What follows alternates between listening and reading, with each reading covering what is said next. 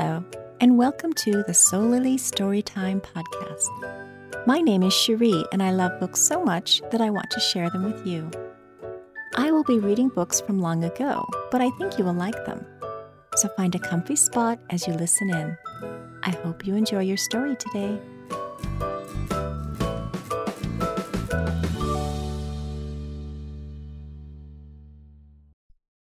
Alice in Wonderland by Lewis Carroll. Chapter 8. The Queen's Croquet Ground. A large rose tree stood near the entrance of the garden. The roses growing on it were white, but there were 3 gardeners at it, busily painting them red. Alice thought this a very curious thing, and she went nearer to watch them. And just as she came up to them, she heard one of them say, "Look out now, 5. Don't go splashing paint over me like that." "I couldn't help it," said 5, in a sulky tone. 7 jogged my elbow. On which 7 looked up and said, "That's right, 5. Always lay the blame on others." "You'd better not talk," said 5. "I heard the Queen say only yesterday you deserved to be beheaded." "What for?" said the one who had spoken first. "That's none of your business, 2, said 7. "Yes, it is his business," said 5, "and I'll tell him. It was for bringing the cook tulip roots instead of onions."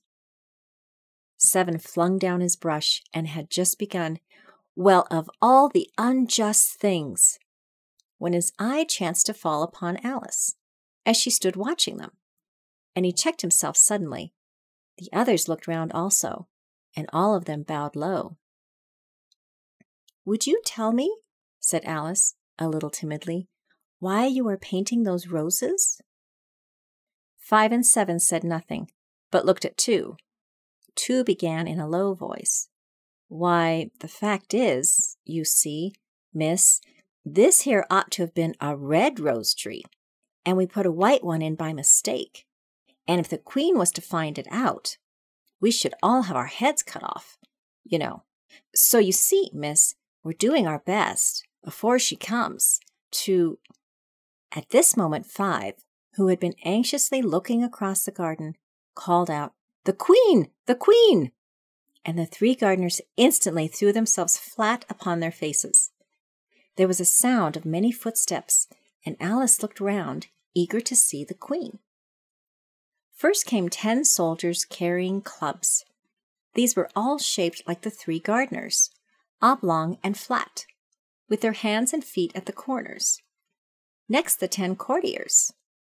These were ornamented all over with diamonds, and walked 2 and 2, as the soldiers did. After these came the royal children. There were 10 of them, and the little dears came jumping merrily along hand in hand, in couples. They were all ornamented with hearts. Next came the guests, mostly kings and queens, and among them Alice recognized the White Rabbit. It was talking in a hurried, nervous manner, smiling at everything that was said, and went by without noticing her. Then followed the Knave of Hearts, carrying the king's crown on a crimson velvet cushion. And last of all this grand procession came the King and Queen of Hearts. Alice was rather doubtful whether she ought not to lie down on her face like the 3 gardeners, but she could not remember ever having heard of such a rule at processions. And besides, what would be the use of a procession, thought she, if people had all to lie down upon their faces, so that they couldn't see it? So she stood still where she was and waited. When the procession came opposite to Alice, they all stopped and looked at her, and the Queen said severely, "Who is this?" She said it to the Knave of Hearts, who only bowed and smiled in reply.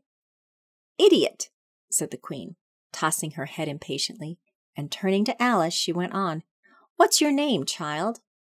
"My name is Alice, so please your Majesty," said Alice very politely, but she added to herself, "Why, they're only a pack of cards, after all. I needn't be afraid of them." "And who are these?" said the Queen, pointing to the 3 gardeners who were lying round the rose tree. For you see, as they were lying on their faces, and the pattern on their backs was the same as the rest of the pack, she could not tell whether they were gardeners or soldiers, or courtiers, or 3 of her own children. "How should I know?" said Alice, surprised at her own courage. "It's no business of mine." The queen turned crimson with fury, and, after glaring at her for a moment like a wild beast, screamed, "Off with her head! Off!" "Nonsense!" said Alice, very loudly and decidedly, and the queen was silent.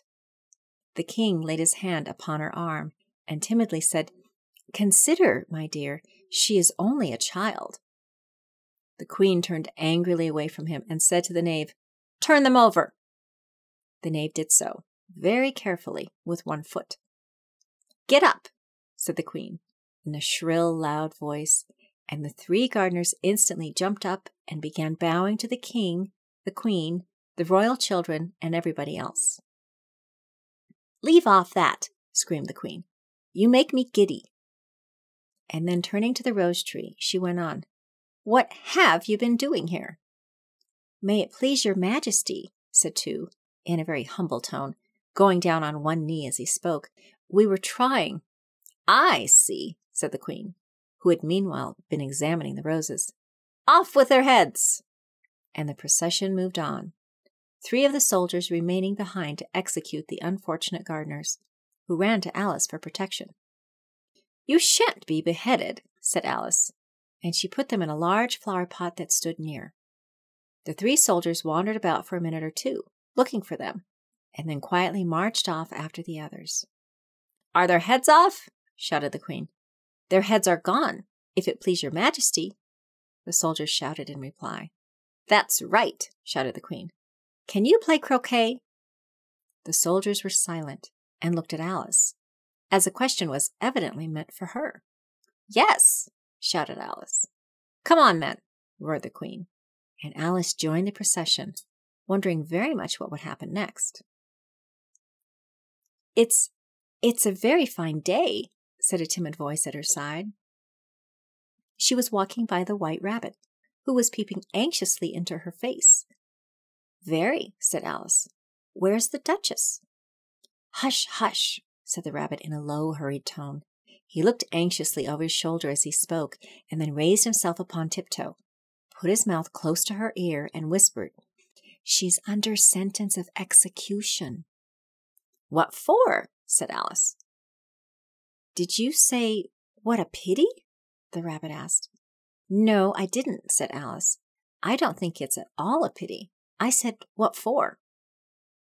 "She boxed the queen's ears," the rabbit began. Alice gave a little scream of laughter. "Oh, hush!" the rabbit whispered in a frightened tone. "The queen will hear you. You see, she came rather late, and the queen said—" "Get to your places!" shouted the queen in a voice of thunder, and people began running about in all directions, tumbling up against each other. However, they got settled down in a minute or 2, and the game began. Alice thought she had never seen such a curious croquet ground in her life. It was all ridges and furrows.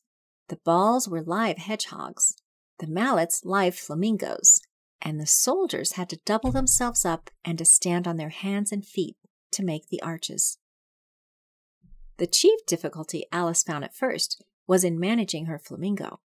She succeeded in getting its body tucked away, comfortably enough, under her arm, with its legs hanging down, but generally, just as she had got its neck nicely straightened out, and was going to give the hedgehog a blow with its head, it would twist itself round and look up in her face, with such a puzzled expression that she could not help bursting out laughing. And when she had got its head down, and was going to begin again, it was very provoking to find that the hedgehog had unrolled itself and was in the act of crawling away. Besides all this, there was generally a ridge or furrow in the way wherever she wanted to send the hedgehog to.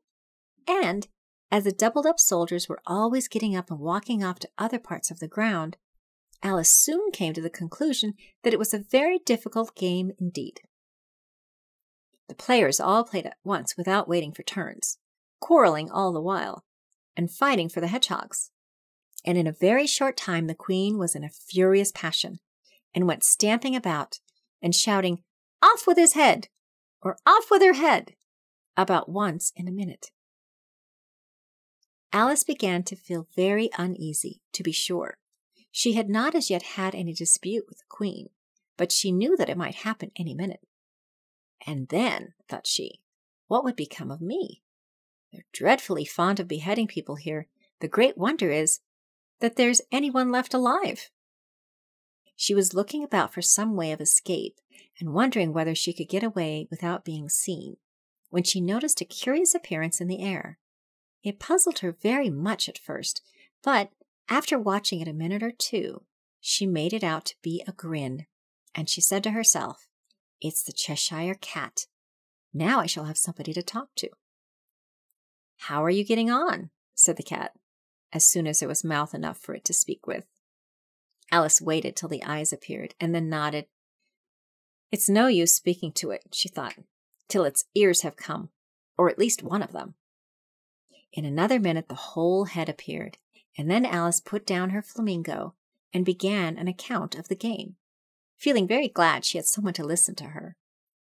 The cat seemed to think that there was enough of it now in sight, and no more of it appeared. "I don't think they play at all fairly," Alice began, "and they don't seem to have any rules in particular. At least, if there are, nobody attends to them. And you've no idea how confusing it is, all the things being alive. For instance, there's the arch I've got to go through next, walking about at the other end of the ground. And I should have croqueted the queen's hedgehog just now, only it ran away when it saw mine coming." "How do you like the queen?" said the cat in a low voice. "Not at all," said Alice. "She's so extremely—" Just then she noticed that the queen was close behind her, listening. So she went on, "Likely to win, that it's hardly worth while finishing the game." The queen smiled and passed on. "Who are you talking to?" said the king, going up to Alice and looking at the cat's head with great curiosity. "It's a friend of mine, a Cheshire cat," said Alice. "Allow me to introduce it." "I don't like the look of it at all," said the king. "However, it may kiss my hand if it likes." "I'd rather not," the cat remarked. "Don't be impertinent," said the king, "and don't look at me like that." He got behind Alice as he spoke. "A cat may look at a king," said Alice. "I've read that in some book, but I don't remember where." "Well, it must be removed," said the king very decidedly, and he called the queen, who was passing at the moment. "My dear, I wish you would have this cat removed." The queen had only one way of settling all difficulties, great or small. "Off with his head!" she shouted, without even looking round. "I'll fetch the executioner myself," said the king, eagerly, and he hurried off. Alice thought she might as well go back and see how the game was going on, as she heard the queen's voice in the distance, screaming with passion. She had already heard her sentence 3 of the players to be executed for having missed their turns, and she did not like the look of things at all, as the game was in such confusion that she never knew whether it was her turn or not. So she went in search of her hedgehog. The hedgehog was engaged in a fight with another hedgehog, which seemed to Alice an excellent opportunity for croqueting one of them with the other. The only difficulty was that her flamingo was gone across to the other side of the garden, where Alice could see it trying in a helpless sort of way to fly up into a tree. By the time she had caught the flamingo and brought it back, the fight was over, and both the hedgehogs were out of sight. But it doesn't matter much, thought Alice, as all the archers are gone from this side of the ground. So she tucked it away under her arm, that it might not escape again, and went back for a little more conversation with her friend. When she got back to the Cheshire Cat, she was surprised to find quite a large crowd collected round it.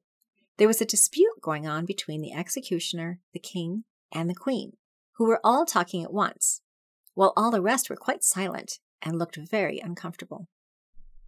The moment Alice appeared, she was appealed to by all 3 to settle the question, and they repeated their arguments to her, though, as they all spoke at once, she found it very hard indeed to make out exactly what they said. The executioner's argument was that you couldn't cut off a head unless there was a body to cut it off from, that he had never had to do such a thing before, and he wasn't going to begin at his time of life. The king's argument was that anything that had a head could be beheaded, and that you weren't to talk nonsense. The Queen's argument was that if something wasn't done about it in less than no time, she'd have everybody executed, all round. It was this last remark that had made the whole party look so grave and anxious. Alice could think of nothing else to say but, "It belongs to the Duchess. You'd better ask her about it." "She's in prison," the Queen said to the executioner. "Fetch her here." And the executioner went off like an arrow. The cat's head began fading away the moment he was gone, and by the time he had come back with the Duchess, it had entirely disappeared. So the king and the executioner ran wildly up and down looking for it, while the rest of the party went back to the game.